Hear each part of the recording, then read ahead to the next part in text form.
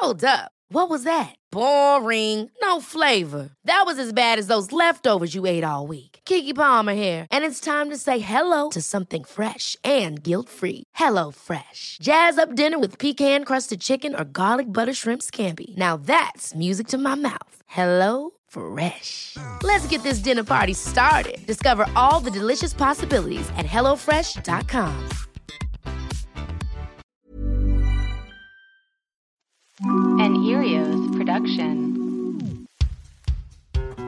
Menopause is coming and the men have all left town, but I'm not giving up until I see that baby crown. 39 and single, can someone help me out? He could be balding, bearded, short or tall, funny, smart, love basketball, from gay to straight, black to white, tiny eyes with an underbite. I just need Spermcast. Hello, my friends. First, thank you to all my new patrons from the last 2 weeks. We passed my goal of $850, and somehow some of you are still subscribing. So now we're up to $903, and I'm just blown away by the support. As always, I couldn't do this without you. Literally, as gratifying as making this podcast is, I couldn't and I wouldn't do it without the money that's coming in from Patreon. So thank you to Susie, Dana F., Gina D., Tasha M., Aaron M., Molly B., Devin L., Gabrielle G., and thank you also to Becky G., Emily B., and Harper T. for raising your subscriptions.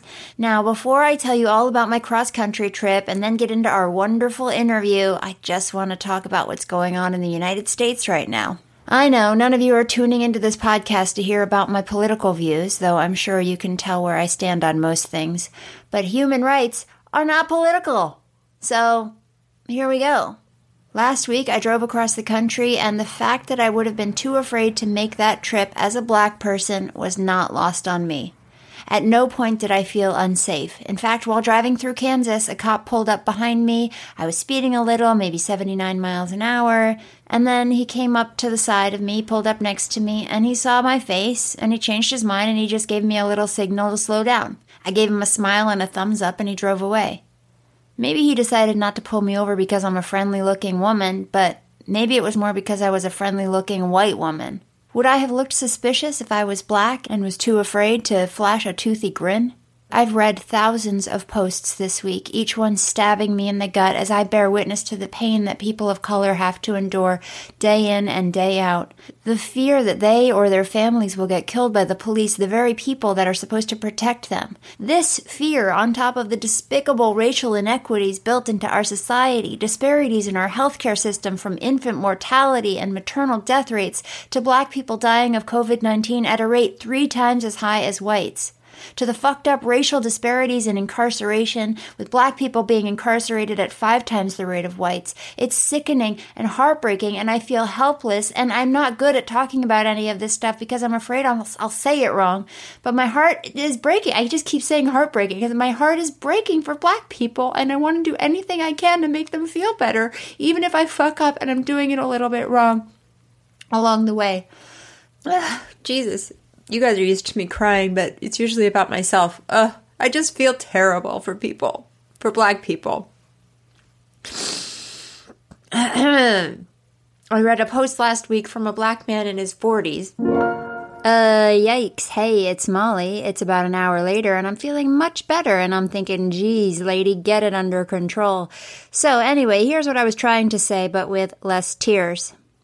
So I read this post last week from a black man who looks like he's in his 40s maybe, or late 30s. The post included a sweet picture of him holding his daughter's hand as they walked their dog down a pretty suburban street. Here's a tiny snippet of what he wrote. I would be scared to death to take these walks without my girls and my dog. In fact, in the 4 years living in my house, I have never taken a walk around my neighborhood alone, and probably never will. When I'm walking down the street holding my young daughter's hand and walking my sweet fluffy dog, I'm just a loving dad and pet owner, taking a break from the joylessness of crisis homeschooling. But without them by my side, almost instantly I morph into a threat in the eyes of some white folks. Instead of being a loving dad to 2 little girls, unfortunately, all that some people can see is a 6'2", athletically built black man in a cloth mask who's walking around in a place where he doesn't belong.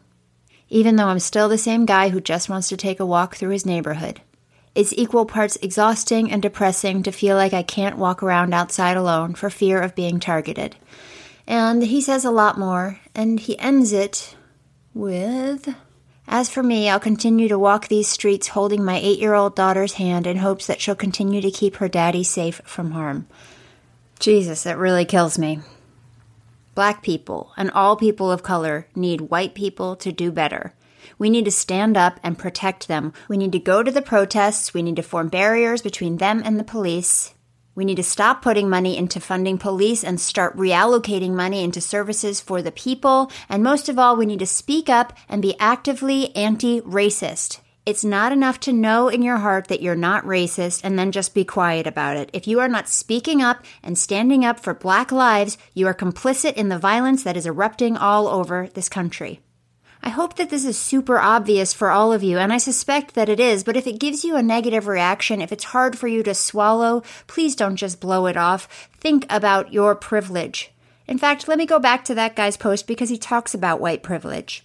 He writes, having white privilege doesn't mean that your life isn't difficult. It simply means that your skin color isn't one of the things contributing to your difficulties.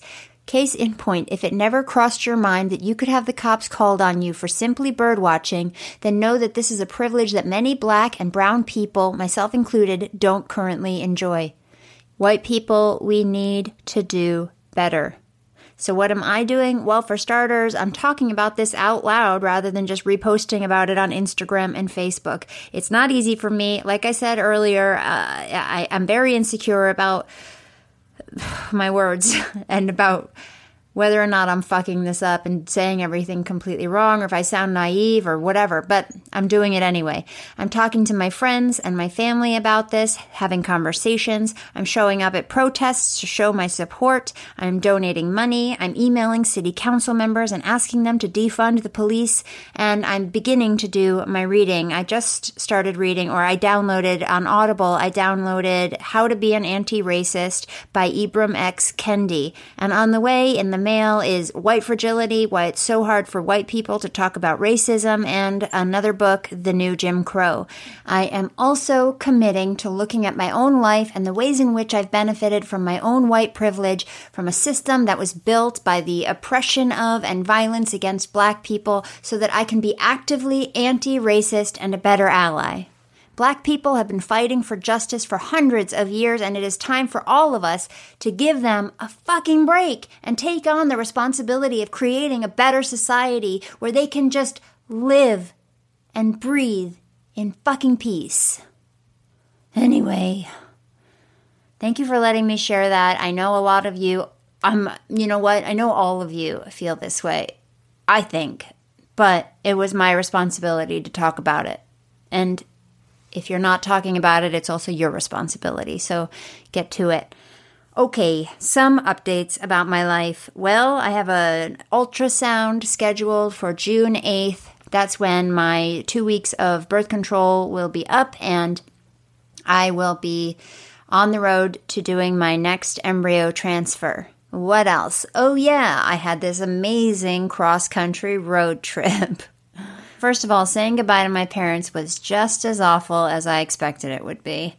I spent hours driving away wondering why the hell I was leaving and if I'd made the wrong decision. And I still don't know if I made the right decision, but I'm just taking the next few weeks to reassess my priorities, to look at my life and figure out what makes the most sense. Stay in LA, move to New York, try to figure out a way to do both. We'll see. I'm working on it.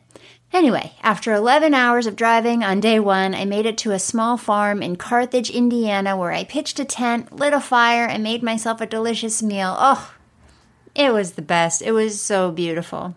Except for the crickets and the frogs and the birds. They were screaming all night long, and the ground was really hard, and I forgot that that's what camping is like. So I did not get very good sleep that night, but that's okay.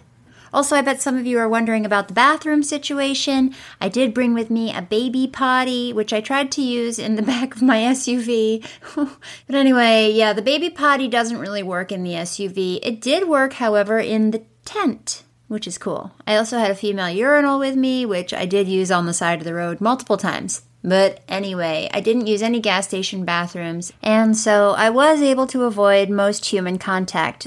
I say most because the next day I drove 8 hours to Kansas City, where I stayed at my cousin's house, but she had a spare bedroom that nobody had touched in a month, so it was cool. And we spent most of the day outside, or the evening outside. We had dinner, we did yoga, we walked around the block. I got to hang with her cute little family. It was the best.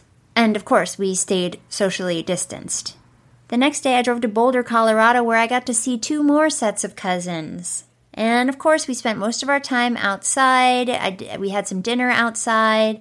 And when I went to my other cousin's house, she also had a spare bedroom that nobody had used in a month. And it was just so lovely to see my family. The next morning I woke up and I went over to my aunt's house over in Boulder. Wow, I've got a lot of family in Boulder, I guess. And we sat in her garden for an hour, and then I took off for Zion. Zion was about 9 hours away, and the whole drive there was absolutely breathtaking and spectacular. When I got to Zion, I found my way to my campground, and the drive up to my campground was insane. There were cliffs on either side of me. If anybody else were driving, I would have had a panic attack, and I would have jumped out of the car. I wouldn't have been able to handle it. There were monstrous rock formations above me and everywhere around me. I was driving on a tiny dirt road that took a half hour to get up. When I finally got to my campground, it was a little bit before sunset. I pitched my tent. I made my fire. I made my dinner. It was absolutely beautiful. Probably the most beautiful campground I've ever been to in my life. And I slept really well, probably because I was so exhausted from 3 days of driving. The next morning, I drove deeper into Zion. I went for a 6-mile walk. Then I got back to my car and I drove home. That night, I was absolutely exhausted. I ordered groceries and ordered from my favorite little Italian restaurant, and I've been exhausted ever since. But I'm getting back to normal. And now it's time for our interview. Today, we're talking to a married couple, Kaz and Maddie. Kaz is a listener and a trans man, and I am so excited to have these two on the show to get a new perspective on this whole upside-down fertility world. Hi! Hi! How are ya? We're good. How are you? You have matching nose rings. I know. Me too, yes. Our glasses are also very similar too. Oh yeah, they are. And your hair. A little bit. I'm her stylist. Yeah. Just always her stylist or COVID stylist? No, always. Always. Well, Kaz, you reached out to me just to say hi and thanks, I think. Yeah. And I said, would you be a guest on my show? I found your podcast. I know Josie. Oh, yeah. We grew up together and did theater together.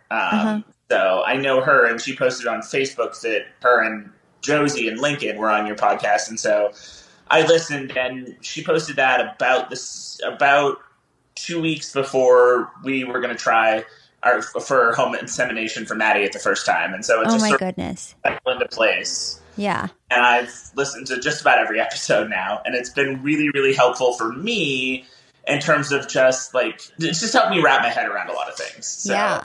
You also said in your email that you're a trans man. Yeah. And I thought I would love to have your perspective on the show. It's interesting because I've seen a lot of information about couples who are trying to conceive, but less people who are in our situation. They're definitely out there, but not a ton and not super visibly.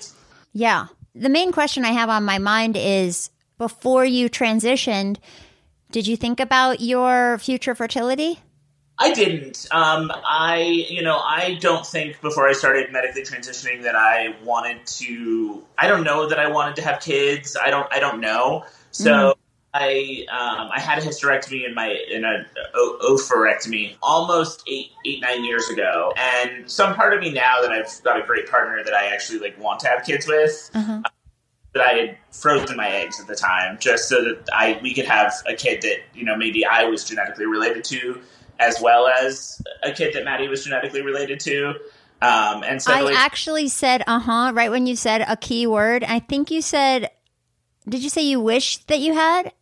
Yeah, I wish that I had frozen my eggs now. I mean, hindsight is 20/20, but I think it would have been really great now that I've got a great partner to be able to, Maddie would carry obviously, but if we had some of my eggs as well. So, But unfortunately, 9 years ago, I didn't think I was going to have a great partner. And Right.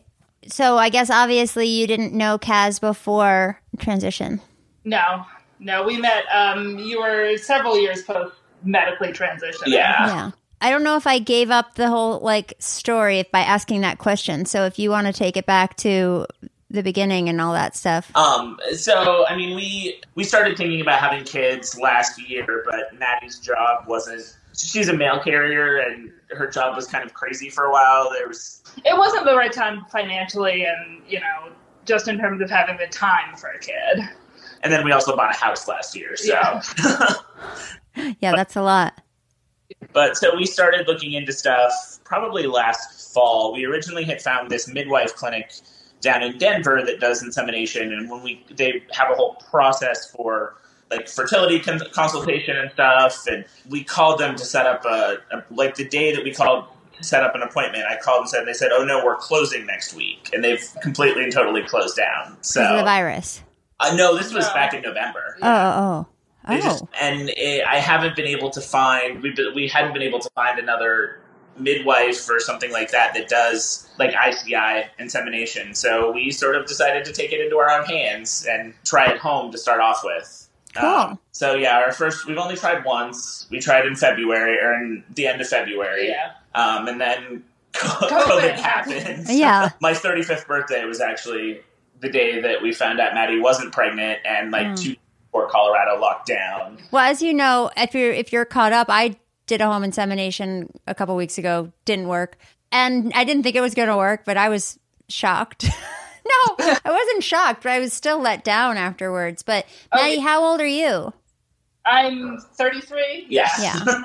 And do you feel like you're going to keep on trying with the IUIs or ICIs?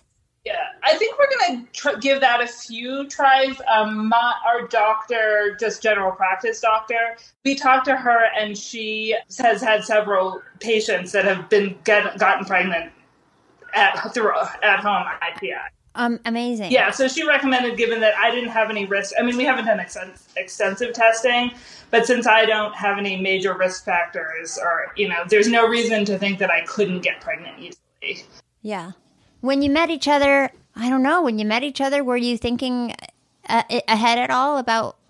So we met on OkCupid, so we had profiles of each other that we saw. And I have always been very clear that I want kids. For me, that was a deal breaker. I was sorting people out if they said they weren't interested in having kids, because I was my late 20s. So I was definitely I'm ready to settle down and ready to start the process. But I don't think he wasn't opposed to it, but you weren't as... I was indifferent about kids, honestly. But I think that part of the reason that I was indifferent about kids is that I have a weird relationship with my family, and that made me a little bit uncomfortable. There's a part of me that's worried I'm going to turn into my mother, who is... we don't have the greatest relationship. And my childhood was kind of rough, and I didn't ever see myself having kids, but I wasn't indifferent to it. But then I met Maddie, who really wanted kids, and all of a sudden I could see myself raising kids with her, and kids became something that I was more excited about. And now I'm super excited about being a dad, all in. So yeah. And Maddie, how did you feel knowing you wanted kids? How did it feel entering a relationship with a trans man? I mean, I'm queer, so I'm not, it's not like it was him or cis men. Right. I always knew that the possibility of having kids was going to be something that you'd have to figure out. Navigate, yeah. Yeah.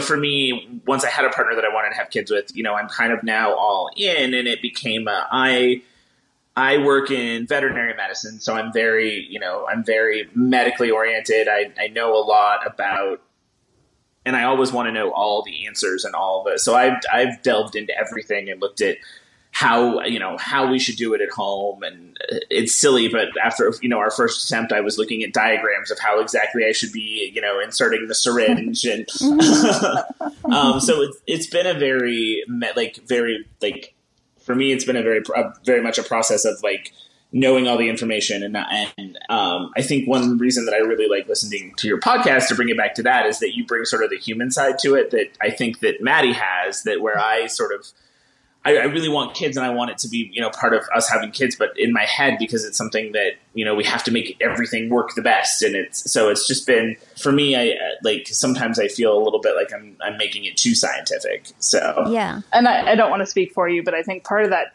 too is you not contributing genetically. Yeah. And Yeah. I do have a lot of guilt sometimes that for us to have kids, because I'm not a genetic, I'm not a bio man, I'm not a cis man. It becomes more complicated. It becomes more expensive. If I was a cis man, we could just go have a lot of sex and hope that we get pregnant. And it's now become this whole nother layer of figuring things out. So that's been something that I've had a hard time. I feel guilty a lot. What's the guilt part? That it's harder. We can't just. So, and I know that we both. Oh, really you feel like it's your fault that you guys can't just do this. Oh, I see. Yeah. Whereas for me, he's the man that I decide to marry, and he's the man that I want to be my partner and be the father to my children. So for me, it's irrelevant. However we have to get there, it's worth it because I'm doing it with him. Yeah, 100%. So there's a sperm bank here in northern Colorado. And we chose them partially. I mean, we can go pick up the sperm, which is, when we brought it home, we had to actually we seatbelted into the car, because you have to keep it upright. Yeah. And so it was very much so we chose them just because they're here. And they're, I think looking at prices and stuff, they were a little bit cheaper too than getting it from Seattle or California and some of the other places. And then we chose a donor. We tried to get a donor that had physical traits and heritage similar to me. So, unfortunately, Maddie's got dark skin and dark eyes and dark hair that I think will... It's going to win out. Out on my, turn red if the sun looks at me, blonde. But we did try and pick out someone that was, I'm 6 feet tall and I'm a big guy. So we wanted someone that was, bigger, we wanted someone around my size. Yeah. So we did that. And then we also wanted, the sperm bank has on their information, if that donor has recorded pregnancies, which may just be us being silly, but it also was just something that we were this we can control this, this sperm donor doesn't have any recorded pregnancies. So maybe there's something wrong with the sperm. So when are you trying? Hey, it's Ryan Reynolds, and I'm here with Keith, co-star of my upcoming film, If, only in theaters May 17th. Do you want to tell people the big news? All right, I'll do it. Sign up now and you'll get unlimited for $15 a month and 6 months of Paramount Plus Essential Plan on us. MintMobile.com/switch. Upfront payment of $45 equivalent to $15 per month. Unlimited over 40 gigabytes per month. Face lower speeds. Videos at 480p. Active Mint customers by 531.24 get 6 months of Paramount Plus Essential Plan. Auto renews after 6 months. Offer ends May 31st, 2024. Separate Paramount Plus registration required. Terms and conditions apply if rated PG. Again? We're trying next cycle. Mid-June, we tracked ovulation and everything for her cycle right now, and we're waiting for her period to come, and then we'll try the next. So it'll be mid-June that we plan on trying. Yeah. So. And are you doing one vial or two? We keep going back and forth about that. The first time we only did one vial because my doctor did say, she said that doing 2 vials doesn't really increase the chances of pregnancy very much. It's negligible. So we only did 1, but I keep going back and forth because pinpointing that timing is so hard. Yeah. That part of me wants to do 2 just to sort of cover our bases, Yeah. I feel like I wish I had done 2 last month. I don't know, it would have taken a lot of the pressure off. But again, you're spending so much more money on something that might not, doesn't have a great rate of success. Yeah, rate of success. Yeah. And we did put things on hold for COVID, but it's sort of I think you sort of came to the same conclusion is that, we don't know when things are going to be normal anymore. So might as well just keep trying. And we both are essential workers. So we both go to work every day. And what do you do? I forgot to ask you, Kaz. I'm a veterinary technician. Oh, yes. You said that. I'm sorry. I work at CSU at the Colorado State University at the vet school hospital. I'm an overnight technician in the critical care unit. So I work with dogs that I, take care of dogs that have had open heart bypass surgery and are, critically ill. So, oh my goodness. So I work in medical and I feel a little bit more comfortable now, but we're with the state of Colorado as medical professionals, we're actually contracted out that if the state of Colorado needs us to go take care of humans, we're expected to go take care of humans to the best of our ability if things were to get really bad. And we at that hospital shipped we have ventilators and things like that we actually shipped them all to the human hospitals. We got them all cleaned up and sent a bunch of our like mechanical ventilators as well as surgical ventilators to the human hospitals in the area to help out. So it was, for a little while, it was a little bit scary because I wasn't sure exactly what I was going to end up having to do. I know that we both had sort of a lot of mixed feelings when I got that, my period finally came last time we tried. Because like Kaz mentioned, it was like 3 days before Colorado shut down. So I had this very part of me was just so sad. And then part of me was like, well, maybe it's best if I'm not pregnant right now because we don't know what COVID does to early pregnancy. And, I'm, like he said, we're both essential workers, so I can't stay home for 9 months. So, and that's been, for me, trying to think about what needs to happen for me to feel safe trying again, and kind of coming to the conclusion that we just don't know, so we might as well just keep trying because But we decided at the beginning of May that we wanted to start thinking about trying again and going back to really documenting when we thought Maddie was ovulating and just as a, we just sort of both, I think Maddie had come to it before I did, and maybe I'm speaking for you, that we don't know, and we might as well just keep going, might as well start trying again. Because what's our normal gonna be?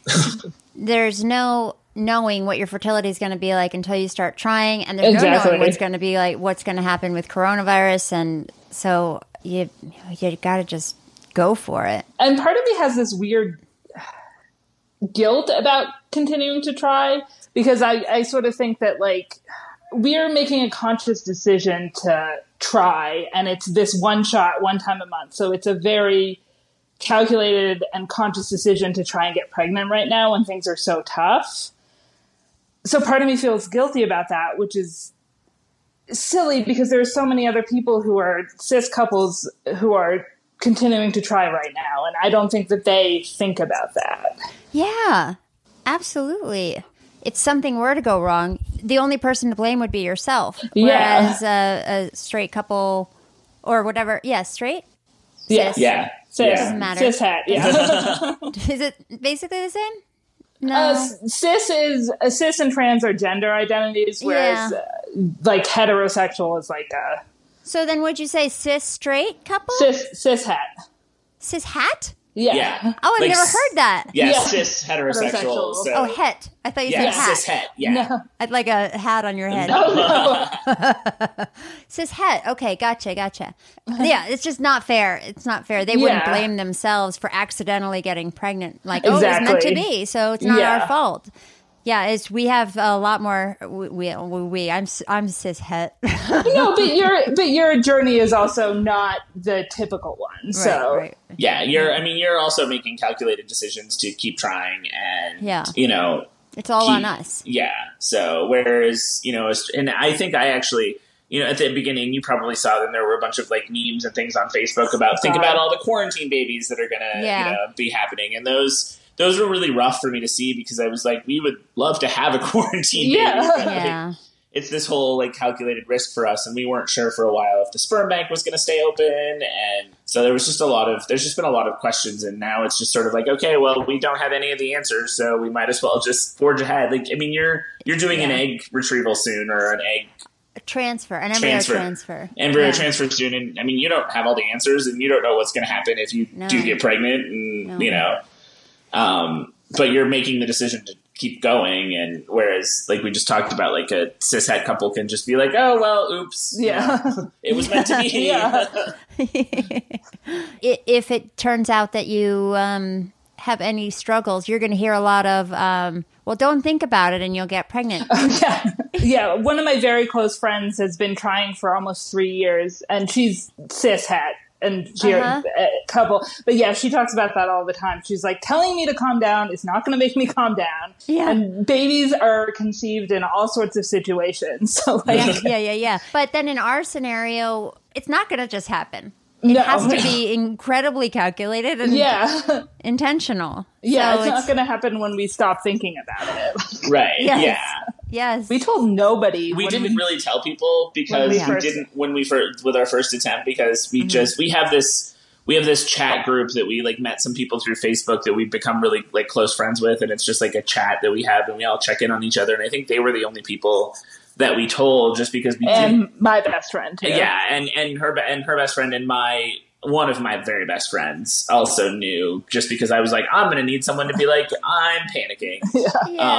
Because the 2-week wait was awful. Oh my God, a nightmare. I don't know how people do it so many times. I know. It's like, you just get used to it. You get numb. yeah. That's good to hear. Yeah. I'm not saying it's going to take a long time for you guys. It could be really quick. Who knows? Yeah. Yeah. But yeah, I was testing like every day, and I was just driving myself crazy. And my friends who have been through like trying were like, stop testing, wait until day 14, test then. But like, it's not going to make it appear the more you test. I think you started testing on like day 4. Yeah, or something, way too early. And then like every little thing, it was like, oh, is that a symptom? Like, like she was like. Yes. Like we have 5 dogs, and one of the dogs, like 3 of the dogs eat like fish.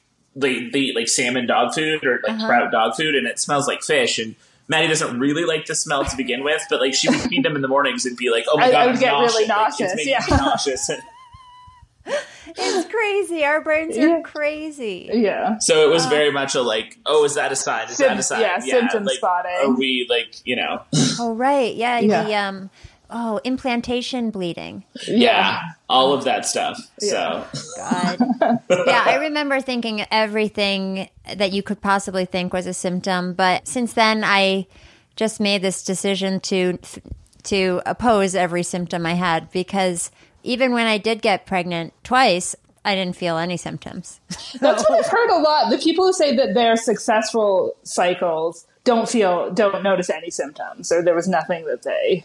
So there's no way to know. No. I don't know what happens with your hormones, but the happy and the sad ones going up and down, I just feel like the less you let them go up, the less low they're going to go. And if you don't get that positive, but I don't know if that makes you seem too negative and not positive enough. So it's hard to find the right balance, because I do want to get excited. I do want to think about like, hopefully when I am pregnant, and I think both of us have different, like, I don't want to think about the future or try and plan for it, because I'm like, well, we're just going to jinx it. Yeah. Whereas he's much more like likes thinking about that. I mean, I have like, there's been times when I've like calculated budgets to like, how much can we afford for childcare? And like, are we, we have opposite schedules. So it's been talked about like, are we just going to like go back and forth, or, like Maddie will have the baby until I get home from work in the morning, and then I'll, have it until she gets home, and then I'll go to sleep, and like we'll both be functioning on.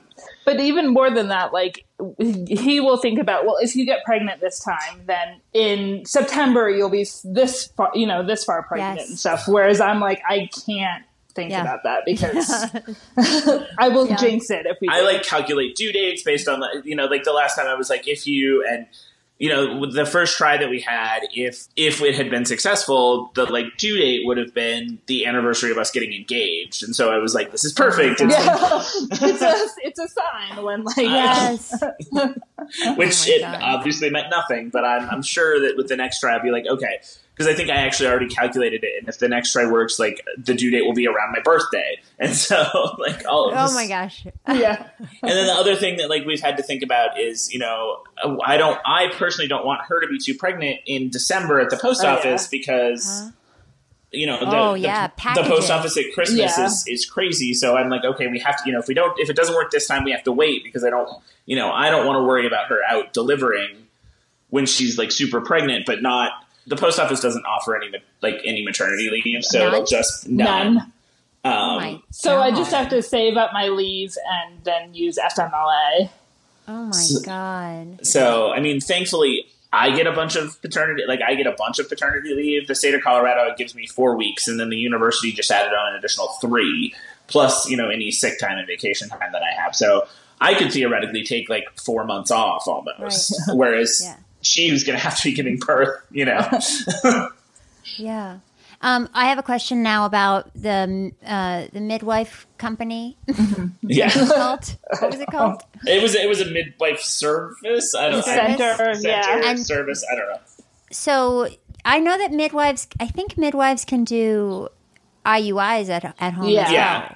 Yeah. But you don't want to do that, or your place closed? Well, this closed. What they didn't do them at home, but they did them in the clinic, and they would have you come stay nearby for a couple of days so they could do the 2 shots. You know how most IUIs are done. Yeah. But they closed, and we haven't found any place that we would feel comfortable going to, because a lot of them have very like anti-queer,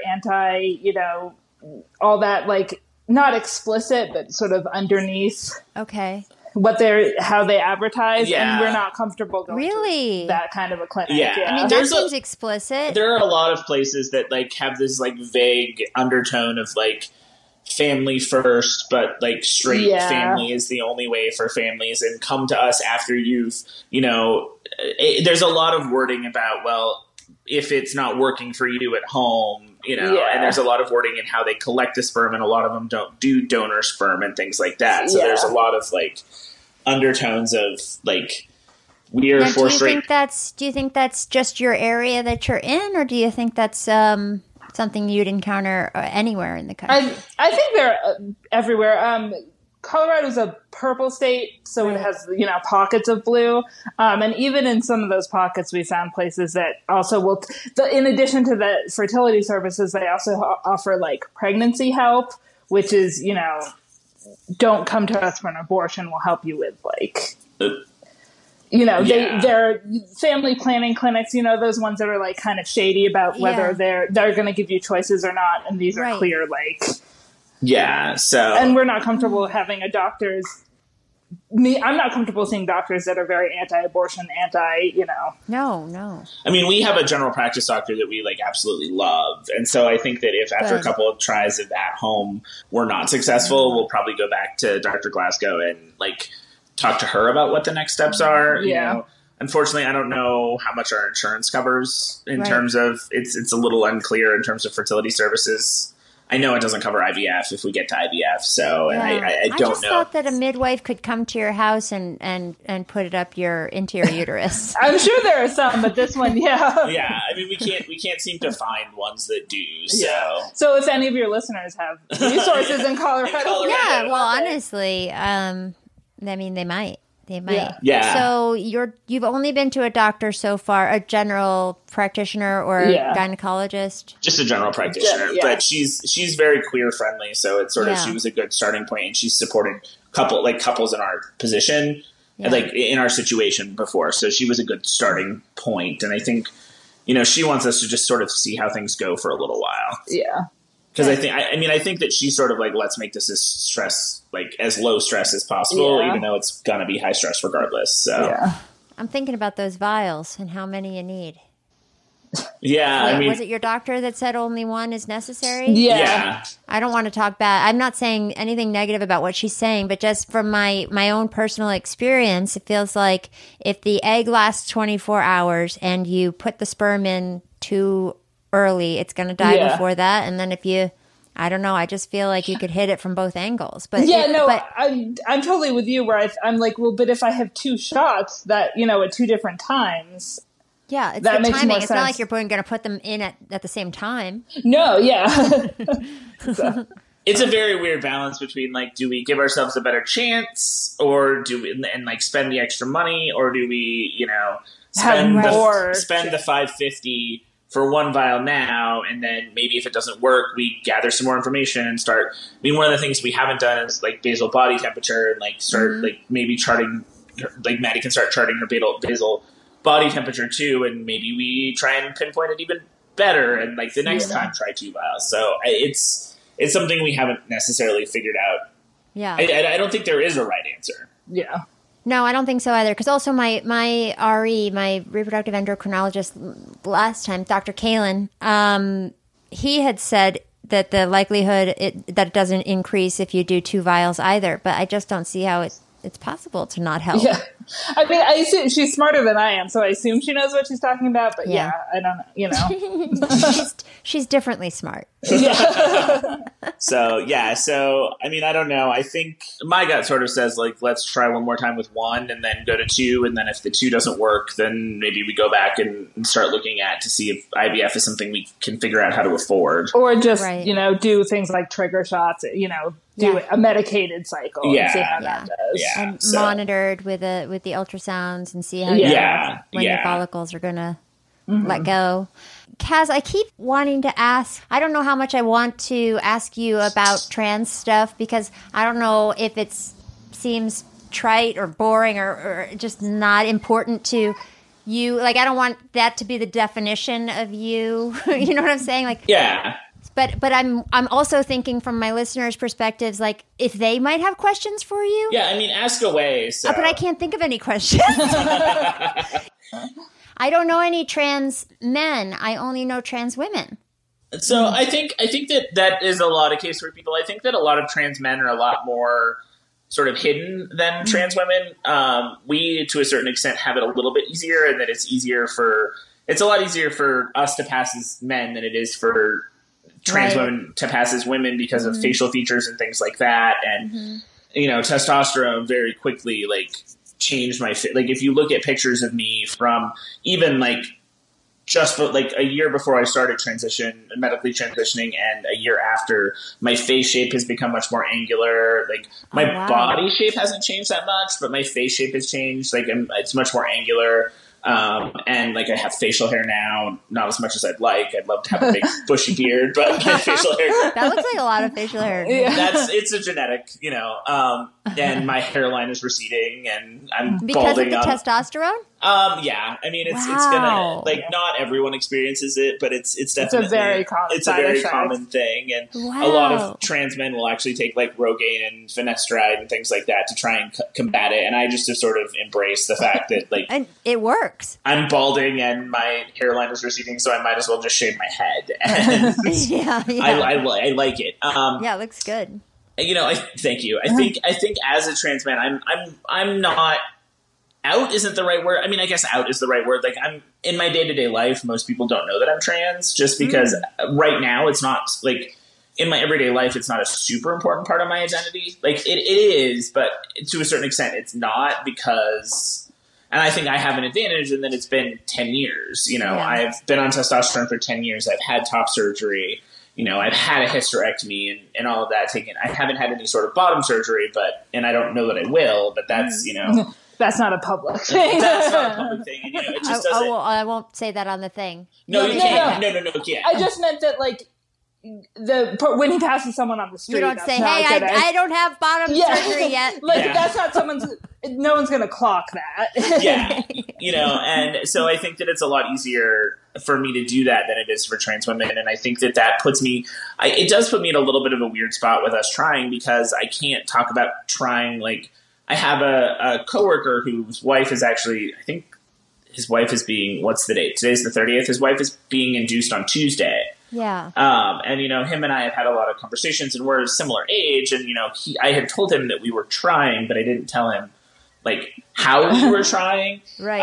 And it was a weird thing for me in that I could relate to him, but also I felt very alien, because I was like, well, we're not just having a lot of sex, like. Right. And he doesn't know that you're trans. He doesn't know that I'm trans. Right. No one at work knows that I'm trans. I have not come out to anyone at work. And it's never because I'm ashamed of being trans. It's just more of a, like, seems like it's a lot to talk about. Yeah. It is.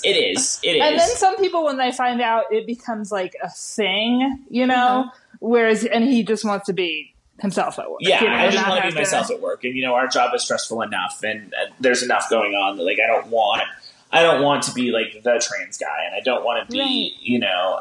So it's a weird balance, you know. Like I said, I'm not ashamed of being trans. It's just something that, like, it doesn't define me in the same way that it maybe did 5 years ago, even 6 years ago, 7 years ago, when I was still.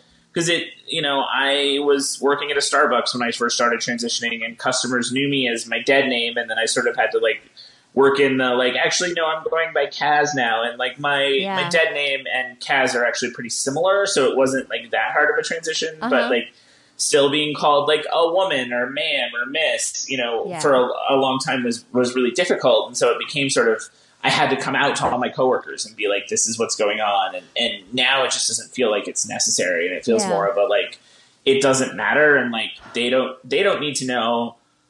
I'm not asking a straight guy, like, how big is your dick on a regular basis. You know? I am. I mean, fair. That's totally fair. But you know, it's not like something that they don't need to know I don't need to know what's in their pants, and they don't need to know what's in my pants. Right. Yeah. Absolutely. So, yeah. And for all my trans listeners who are younger and thinking about transitioning physically, what do you think about preserving your fertility? I know that you said that it wasn't necessarily something that was on your mind before. I think that if it's something that it's expensive. Storing your eggs is expensive. Like preserving your eggs is expensive. But I do think that if it's something, you know, I would say that if it's something that you can do, it might be worth it. Or think about, do you really want a hysterectomy? Do you want to wait? You know, part of the reason I had a hysterectomy when I did is that I had fibroids. And like testosterone is supposed to stop your period, and it wasn't always stopping my period. I was having weird like breakthrough bleeding, and I also at the time, top surgery wasn't covered by insurance companies, and I was facing several $1,000s for top surgery, and I was like, well, I need to have a surgery. I need to have some sort of like, I've been on testosterone, and I need to have some sort of surgery that shows that I'm like moving forward in my medical transition. So moving forward, showing you that you're moving forward, not to everybody else. But just for myself to be like, I'm doing something, because it felt at the time like, I mean, I didn't have top surgery until 2 years ago. Yeah, it was after we met that you had surgery. Yeah, we were engaged and almost, you know, we got married 3 months after I had top surgery. So the hysterectomy for you was more symbolic and made you feel more like yourself. Yeah, and I didn't have to like worry about that. You know, I think that you didn't have to worry about the breakthrough, bleeding, and all that stuff. So it became, but I do kind of, like I said, I do wish that I had preserved my eggs, and I know a couple of trans guys that have actually stopped, like they haven't had hysterectomies, and they've stopped taking testosterone so that there can be an egg retrieval. So that their partner can be implanted with the embryo from their egg. So the hormone treatments can be stopped, and you can go back to original. You can go back downstairs to stuff. Basically. So you will start having a cycle again if you stop the testosterone. It takes a little while, and not everyone does. Wow. But you can start having a cycle again. I mean, there are trans men that get pregnant. That is sort of. That I have a very visceral negative reaction to that, but that's that's my own personal. I mean, I'm curious about, I want to ask about it, but then again, you have to go to work soon. So I might not dig into that, but, so it's possible. And I think that I would recommend that to maybe just think about holding on the hysterectomy, so that you have the option of retrieving. Because I think that retrieving your eggs later, like going off of testosterone, one of the guys I know that did it was only off of testosterone for like 4 months before they were able to get a good egg, and, you know, his wife was implanted. And couldn't you take out the uterus and leave the ovaries and do a retrieval that way too? You could, yeah. So, but I think that if at all possible, leave your ovaries.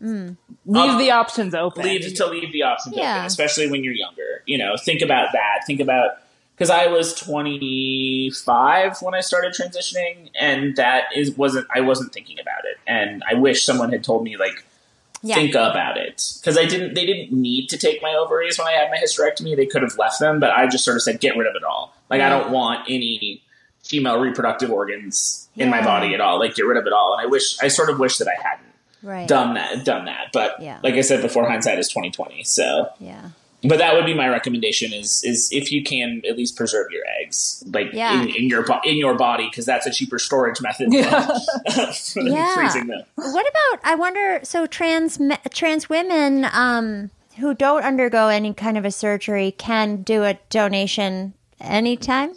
I think that they have to stop estrogen. They would have to stop estrogen for a while. I don't know for sure. Yeah, and then if they are going to do a bottom surgery, freeze some sperm. Freeze Yeah. a bunch of sperm. Yeah. Yeah. And sperm storage is a lot cheaper than egg storage. Yeah. So, Yeah. And I mean, easier to that- get. yeah. That was part of it for you too, was just the price. The At price, time, yeah. Yeah. It's like, you're 25, a young trans guy. And Like, I'm not going to spend all my money on egg storage right now. Yeah. So, Yeah. Can you imagine if there was money for these things, if people like insurance or if there was funding for alternative stuff, just for all of us? Yeah. I think a lot of the people who do the funding, first of all, I think a lot of them are bigoted in that they want a cis man and a cis woman to have a kid. Yeah. But I think there's also a lot of people who just don't think about that this isn't like necessarily a last resort for some people. It's the only way I'm going to get pregnant is with these medical interventions. So it's not... It's not an easy elective choice. right. Yeah. So, I mean, it's a choice similar to the choice that you made, that you were like, I want to be pregnant and I want to have a child, so I'm not going to wait for a partner. Yeah. So, right. Yeah. Oh, my goodness. Well, thank you so much. And thank you for listening to the podcast. I'm so honored. Oh, my goodness. Yeah, I mean, I guess I'll thank Josie for putting it, for going on and putting it in my ear. So, well, have a good night at work, and then Maddie, have a good night relaxing. Thank you, I will. Yeah, she's off tomorrow. I'm off tomorrow, so I get to. Oh my gosh, that's great. I hope the ICI goes swimmingly. Yeah, for you. We'll let in a couple you know weeks. if we have a pregnancy. I'll Let me let know. you know. Oh my god, I would be so excited. I would love to hear that good news. Well, and good luck with your implantation. Thank you. Hopefully, Thank you. Fingers crossed, it works this time. We'll see. We'll see. But thank you again. And, keep me posted. All right, we'll do. All right, bye. Bye, you guys. Thanks again. Well, that's it, everybody. Thank you so much, Kaz and Maddie, for chatting with me. Listeners, I encourage you all to order some books on racism, to watch some documentaries on mass incarceration, to start conversations with friends and families, to donate to organizations that are actively combating racism, to use your white privilege to support black folks and to be a better ally, and to go out to local protests and show your support and to protect and be a barrier between the police and black people. Or start your own protest on your own street corner, even if you're just standing out there with your own sign that says Black Lives Matter or White Silence is Violence, because it is. If you want to reach me, hit me up on Instagram, Facebook, or Twitter @SpermCast. You can text me or leave me a voicemail at 323-741-1818. You can email me at spermcast@gmail.com. You can join the Patreon and have access to all kinds of extra content at patreon.com/spermcast. Support the podcast by rating and reviewing on Apple Podcasts, or contribute financially via Venmo, sending money to Molly-Hockey. And don't forget, if you're feeling like you need a little bit of extra support, you're going through fertility treatments, you need an ear, or maybe you're just trying to decide if you want to be a single mother by choice, or you just need to talk it out with somebody, I'm here. I'm still doing fertility consultations. You can email me at spermcast@gmail.com, and I'll give you more information about that. I love you all so much, and I will see you in a week. He could be bald and bearded, short or tall, funny, smart, love basketball, from gay to straight, black to white, tiny eyes with an underbite. I just need Spermcast. An Erios production. Powered by Acast.